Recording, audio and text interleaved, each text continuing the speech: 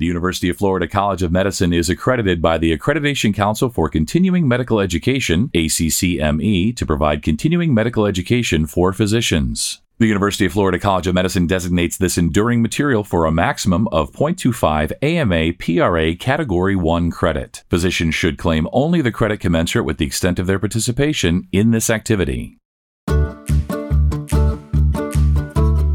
Welcome to UF Health Med Edcast with UF Health Shands Hospital. I'm Melanie Cole, and I invite you to listen as we discuss pediatric endoscopic sinus surgery. With Dr. William Collins, he's the chief of the Division of Pediatric Otolaryngology at the University of Florida College of Medicine, and he practices at UF Health Shands Hospital. Dr. Collins, it's a pleasure to have you with us. So, we've seen really cool improvements in children's health thanks to research from cancer and life expectancy and chronic disease, as well as prevention. Can you tell us a little bit about some of the challenges that face children's health in terms of sinus issues today? What have you been seeing? What are the most common types? Yes, thank you, Melanie. First of all, I really appreciate the opportunity to chat with you today and to talk about this particular topic that consumes a lot of my clinical practice time. So the disease burden, particularly the financial burden that pediatric sinusitis impacts on society is significant. It's been estimated in the past at several $1 billion a year in doctor's visits, antibiotic costs, things like that can really add up for families. So although it may seem like a sort of bothersome type of condition, it can certainly have a big impact on the quality of life for children and their families. So as time has gone along, we have adapted some of the technology that was initially used in the adult population to the pediatric population in management of sinus disease, particularly inflammatory disease like sinusitis in children. Well, thank you for that. So as we're talking about the clinical indications for pediatric endoscopic sinus surgery, I'd like you to tell us a little bit about endoscopic sinus surgery. What conditions might warrant this, and what types of cases are really typically adequately managed with medications, or when is surgery indicated? So the first step in evaluation is always making sure you have the diagnosis right. And, probably over the last couple of years, we as a society and certainly as a medical profession have paid a lot more attention to viruses of the respiratory tract than we ever did in the past. So there are a lot of overlapping conditions in children, and it's important to make that proper diagnosis so that you can tailor your treatment to them. Common symptoms such as nasal congestion, kids, a runny nose could be indicative of underlying environmental or inhalant allergies. Depending on the nature of the drainage, could be an acute episode of sinusitis, or depending on the time course, could be evidence of a chronic sinusitis. So it's important for the practitioner to make that proper diagnosis, because many of these common conditions can be managed medically. In the children that we have sort of maximized the medical treatment, or the term we often use is maximal medical therapy, those are the ones we start looking at surgical options for their sinus disease, particularly with their inflammatory sinus disease or sinusitis. So these might be children that have done the full gauntlet of allergy treatment, nasal sprays, antihistamines, things like Montelukast, Singulair, and if they just aren't improving with their symptoms, those are children that we start to think about surgical therapy as an option for them. And that's probably the most common patient population, is the inflammatory sinus patients. But there are also expanding indications for endoscopic sinus surgery in kids. For instance, children that are born with congenital anomalies of the nose, such as choanal atresia, or if they were to have congenital malformations of the nose, such as an encephalocele. We've now adapted some of that technology to children and can surgically treat those conditions in a much more minimally invasive approach, which results in quicker recovery, shorter hospital stays in these pediatric patients. So then, Dr. Collins, what are some of the unique surgical technique differences in pediatric sinus surgery compared to adults? Can you give us a little bit of an overview of the technical aspects and predictors for successful surgery? Any technical considerations you'd like to share with other providers to help them achieve better outcomes with their pediatric patients? Absolutely. So from a technical standpoint, one of the most obvious considerations is kids are smaller. In the pediatric field, we like to say, kids are not just little adults, but in this particular instance, their nasal cavities, their nasal passages, the anterior nasal cavity in particular is smaller in children. So we've had to adapt over time to use smaller and smaller instruments to access these surgical fields. Another consideration in children as opposed to adults is children are still growing. And there is some concern that there are facial growth centers within the nose that, if disrupted with surgery or trauma, can affect long-term facial growth in children.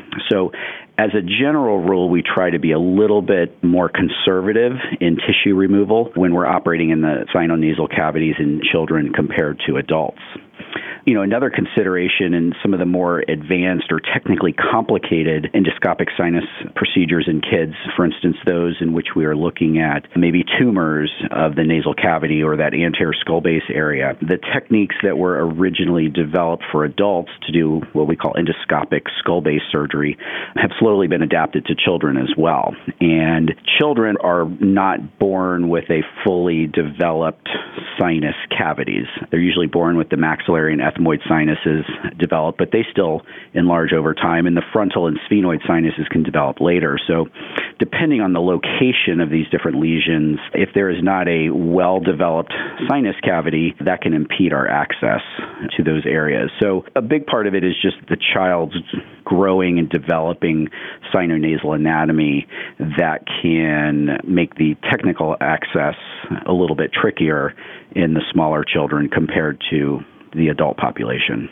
To expand on that just a bit more, Dr. Collins, some of the limitations of performing this type of surgery in the pediatric population, is there any technology or technological advancements or radiologic imaging that you feel are very exciting that can augment your diagnostic and therapeutic capabilities, and or limiting some of them that you feel that there might be something that you wish were available now for these small passages you're working in?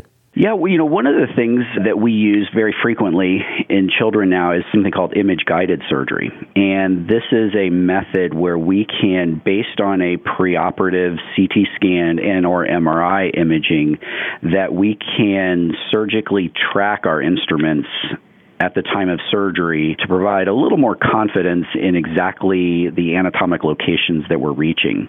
This is particularly useful in more complicated cases. For instance, children that may have, really extensive nasal polyps, which we sometimes see in the cystic fibrosis population, where the typical intranasal anatomy is significantly altered. At an institution, here like UF Health and Shands Hospital, we often see the more complicated referrals, revision cases where the native anatomy has been disrupted. So some structures that we would normally use to guide our surgical dissection may not be present. So this type of technology allows us to, as I mentioned, sort of track the tip of our instrument into the different areas within the sinus and nasal cavities to provide a little more extensive removal of tissue, removal of polyps, potentially removal of tumor, which can be particularly important when you're talking about trying to get oncologic clearance of a neoplasm within the nose. This is a very interesting topic. Dr. Collins, and you're an excellent educator. Do you have any final thoughts for other providers on what you would like them to know about the importance of the multidisciplinary management for these kids? Any technology or exciting things on the horizon you'd like to mention? And when you feel it's important, they refer to the specialists at UF Health Shands Hospital. Yeah, to go back to, we think of evaluation of these children, as we do most patients, in kind of a stepwise fashion. So again, I can't emphasize enough, it's important to get the diagnosis right. And for many of the common diagnoses, there are readily available treatments that will adequately manage the symptoms and the condition in these children, such as, management of allergic rhinitis. But the patients that have been maximized on those therapies, and there really isn't any additional medicine that can be offered, it's important for providers to know that there are options that we can use to treat these children.